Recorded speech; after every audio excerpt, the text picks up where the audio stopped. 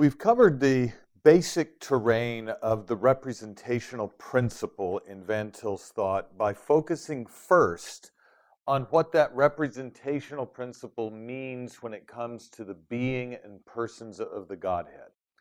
And it's absolutely critical to remember that before we even speak of that turn toward creation, Van Til makes the point about the persons of the Godhead that they are mutually exhaustive and mutually representational. They mutually exhaust the undivided essence of God in the relation of subsistence.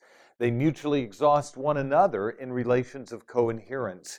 And so whether it is person in relation to essence or person in relation to person, there is mutual exhaustion. And then, as a consequence of that, and understood in light of that mutual exhaustion, mutual representation. Each person represents the entire essence of God. Each person represents the others as they have this exhaustively interior personal relation of perichoresis. Now, this means then that in the Trinity, as Van Til says, as we pick up now, in the Trinity there is completely personal relationship without residue. I want to pause and comment on that briefly. What he means by without residue is this, that you have one absolute personality. Remember the entailments of the numerical unity and the divine simplicity of God's essence. One mind, one will, one intelligence, one consciousness, one absolute personality. And as each person subsists distinctly as that one undivided essence, there is no residue of impersonality anywhere.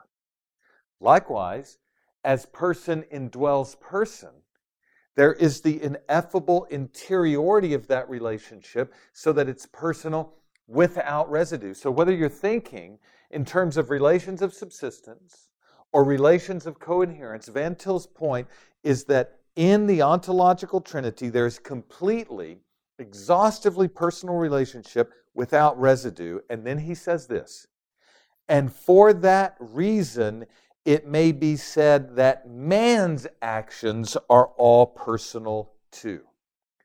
There is where Van Til brings us to consider the creator-creature relation. And I'm going to erase on this side of the board and help you recognize this, that in that relationship between the creator and the creature, it is the exhaustively personal representation, and I won't put it all on the board, but the exhaustively personal representation we've spoken of here, that makes Adam personal in relation to God. That accounts for the personal relationship that is represented by these lines. One line representing the work of creation and image endowment. This other line representing voluntary condescension.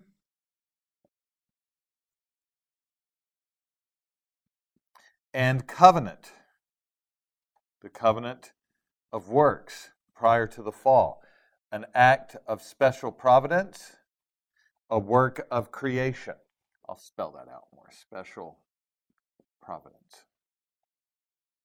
So whether we're thinking in terms of the work of creation or the temporally identical voluntary act of providential condescension, Adam is placed in an environment that is exhaustively revelational of God, exhaustively representational of God, and he is in a personal relationship of fellowship that can be advanced by covenant. So Van Til says this, the representational principle gives content to the analogical relation between the creator and the creature. The representational principle gives concrete content to the analogical relation between the creator and the creature. And is the category to be invoked when we think of the anthropomorphism of the condescension. Van Til, as we've said previously, says we must think of ourselves as finite analogs of the fullness of God's being. In the past, when we looked at that quotation and listened to what Van Til was saying, God is immutable and impassible, the creature is mutable and passible.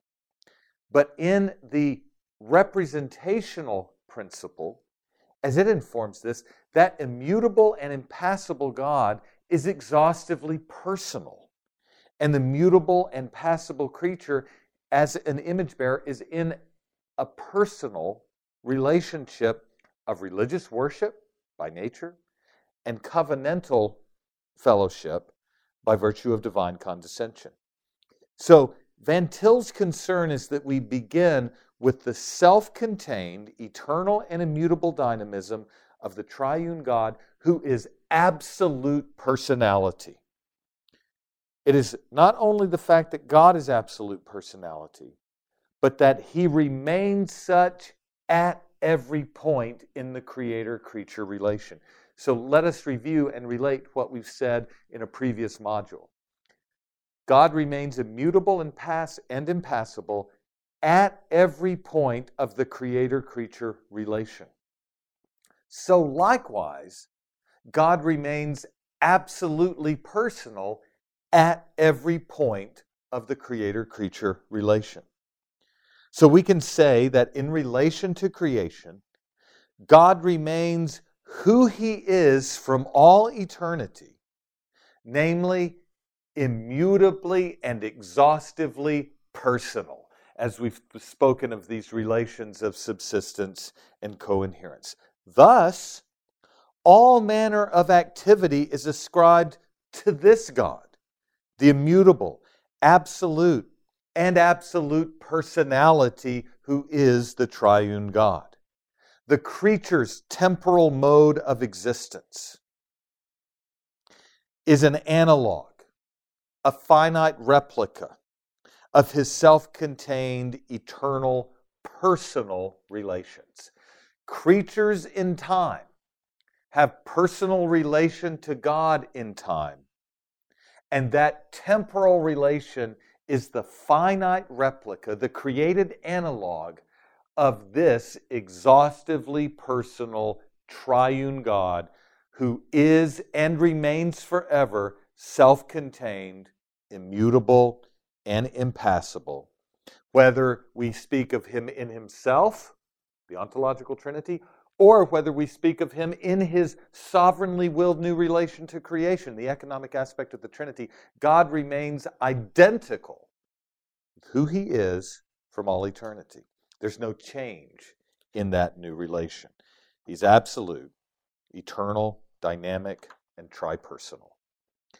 So the single-sentence way to summarize Van Til's point is that Adam's temporal and mutable personal fellowship with God in the Garden of Eden is a finite replica of the absolute triune personal God in Himself from all eternity.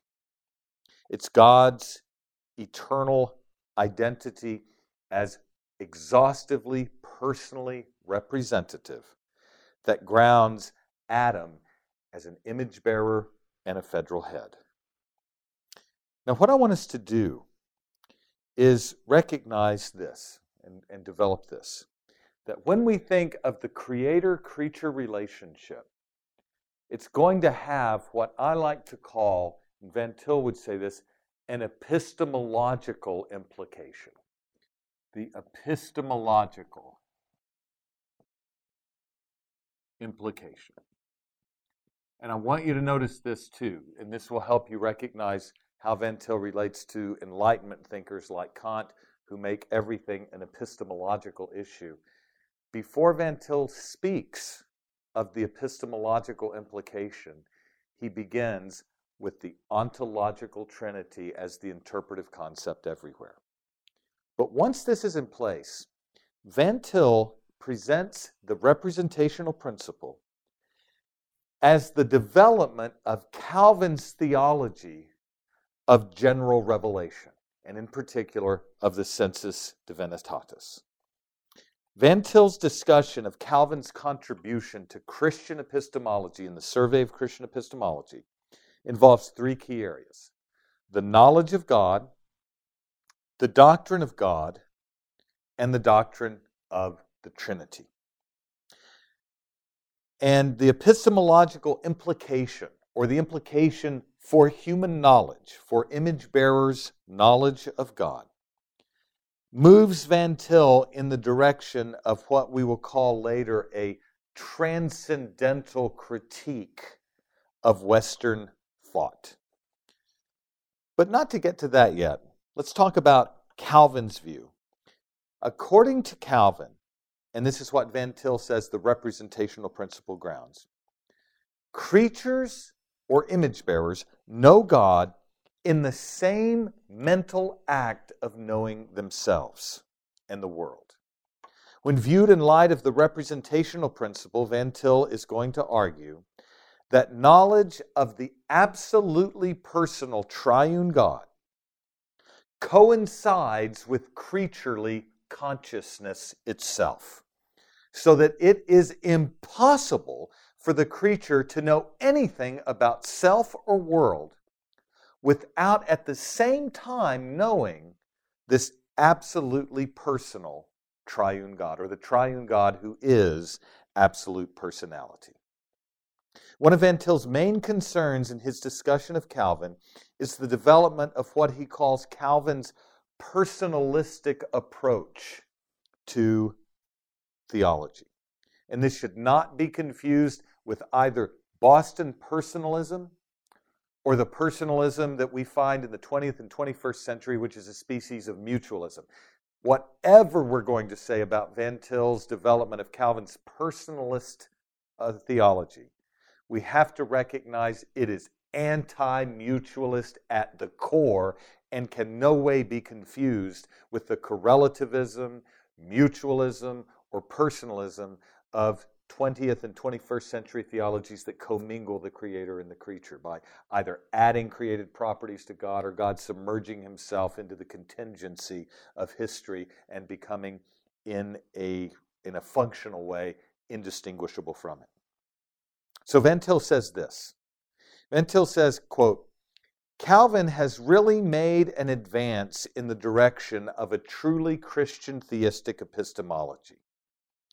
He says, Calvin's theology furnishes the only completely personalistic interpretation of reality, because the only alternative to this personalistic view is that reality should be completely impersonal. Now, here is what Van Til is driving at. The representational principle and its epistemological implication aims to develop what Calvin called the sensus divinitatis or the sensus deitatis. He says this: Calvin's theology of the sensus divinitatis means that man cannot exist and has never existed apart from a sense of deity. This is Calvin's way of saying that man's knowledge of himself and knowledge of God come simultaneously. In other words, Van Til says, Calvin did not think that man could know himself first, following Socrates, and after that, know God. The knowledge of self and the knowledge of God is included in one act of thought. And on this point, Van Til is simply echoing Warfield, who in his exposition of Calvin says this in Augustine and Calvin. The knowledge of God is given in the very same act by which we know self. For when we know self, we must know it as it is, and this means co-knowledge with self of that on which self is dependent, namely God. We know God in knowing self. Put slightly differently, Warfield says for Calvin, the knowledge of God is given in the same act of knowledge by which we know ourselves. Now, this lies at the heart of a reformed epistemology, according to Van Til. As is well known, Calvin argues in the first chapter of the Institutes the following, and I'll quote this. He says, almost the whole of our wisdom, insofar as it ought to be deemed true and solid wisdom, consists in two parts, the knowledge of God and of ourselves. But as these are connected by many ties, it is not easy to determine which of the two precedes and produces the other. For in the first place, no man can look at himself, but he must immediately turn to the contemplation of God in whom he lives and moves. And he says, we cannot obtain a clear and solid knowledge of God without a mutual acquaintance of ourselves. What that means is this.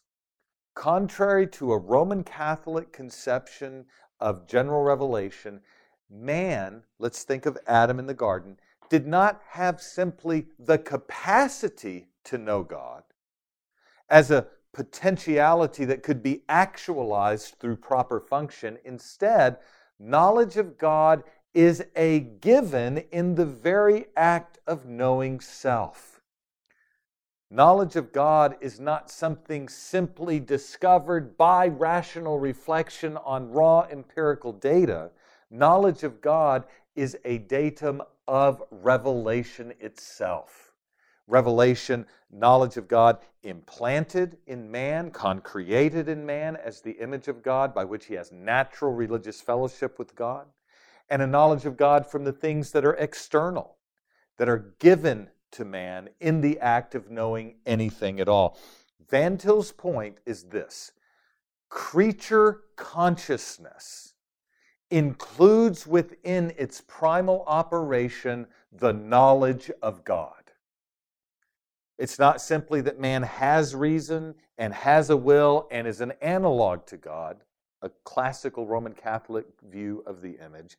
It's instead that when Adam was formed from the dust of the earth in Genesis 2:7, when his body was formed from the dust and God breathed the breath of life into him, 2:7, A and B. In that event, as Adam had consciousness for the very first instant as a creature, he was created with a knowledge of God innate and inalienable to the image in which he was created. And by that endowment, by that self-revelation of God, he knew God. He was created in true what? Not only original righteousness and holiness, but knowledge of God. Calvin speaks of this regularly. And Van Til recognizes this and says that if you ask this question, what is the Trinitarian foundation for this sense of deity implanted in man as an image bearer, this knowledge of God given to Adam as an image bearer from the primal operations of his consciousness, so that in knowing himself, he knows God, Van Til said you must look to the representational principle. The co-relation of knowledge between God and man, where in knowing self, man knows God. That is the logic of the sensus divinitatis. And so Van Til says that Calvin's thought, this is a quote from the Survey of Christian Epistemology in chapter 9. He says, Calvin's thought was concrete in the true sense of the word, because the knowledge of self and the knowledge of God is included in one act of thought. That is not the deliverance of Roman Catholic theology. That is not the deliverance of neo-Orthodox or consistently modernist theology. That is not the produce of Arminian or Pelagian theology. It's not the produce of Lutheran theology. This is the produce of distinctively Calvinistic epistemology. And Van Til has in mind, when he speaks of this concrete aspect of Calvin's thought, that there is no aspect of human existence or knowledge that is immune from or excised from a covenantal encounter with the claims of the triune God. He makes himself known to image bearers at every point of their conscious thought. And so, given Calvin's theological assessment of this relationship, Van Til makes it explicit that he is supplying, in his own mind, a distinctive Trinitarian foundation so that Calvin's theology here of Adam and the sensus divinitatis might come to its full fruition. Van Til says, speaking of Calvin, every man has a sense of deity within him. Men have in their own persons a factory where the innumerable operations of God are carried on. And Van Til says, this is revelation within man. Therefore, Van Til, focusing on this fact, argues that if you're looking for the foundation for God being represented, made known to man at every point of creation externally and creation internally, you need to have a representational principle in place. Here's what Van Til says. I'm going to give you just a few quotes where he parses this out and expands this theology of the sensus divinitatis squarely in light of the representational principle. He says, knowledge of God is in man by virtue of his creation as the image of God. This may be called innate knowledge. But as such, it must be distinguished from the innate ideas of idealist philosophy. For the innate knowledge that Calvin thinks of is based upon the idea of man's creation as the image of God. And as such, it is correlative to the idea of revelation to man mediated through the facts of his environment also created by God. No idealist can affirm this. He's not even interested in this. Regarding Calvin's formulation, again, Van Til says, Calvin simply followed St. Paul in the idea that God has never left himself without a witness to man. He witnessed to them through every fact of the universe from the beginning of time. No rational creature can escape this witness. It is the witness of the triune God whose face is before man everywhere and at all time. Man had originally not merely a capacity for receiving the truth, he was in actual possession of the truth. And that which spoke to his senses from without, that which spoke to his intellect from within, was the voice of God. Even when his eyes are closed upon the external world, his internal sense would manifest God to him in his constitution. Van Til amplifying Calvin and putting it in the context of the representational principle. You see, God's general revelation is clear and pervasive and personal, reaching all people in all places at all times.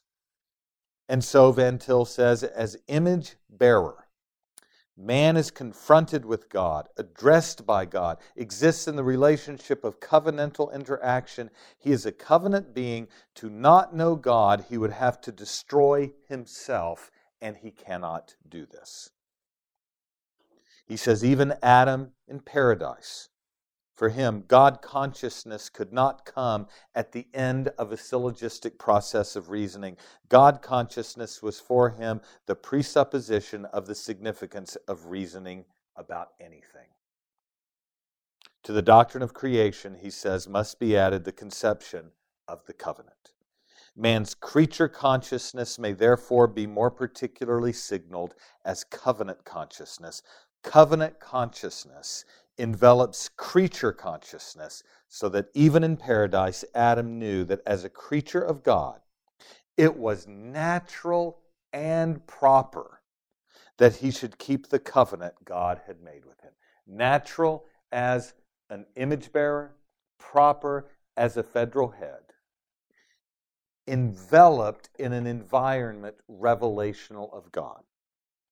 So Van Til reminds us that if we want to hold to the sensus divinitatis, if we want to maintain this exhaustive revelation of God that encounters man as an image bearer at every point in his created environment, not only specifically as the image of God, Genesis 2:7, and the covenant of works speaking to Adam as such, but the sum total of created reality revealing God. If we want to find the foundation for that, the epistemological implication is the implication that comes from this God revealing himself to man and imparting a knowledge in natural and special forms of revelation.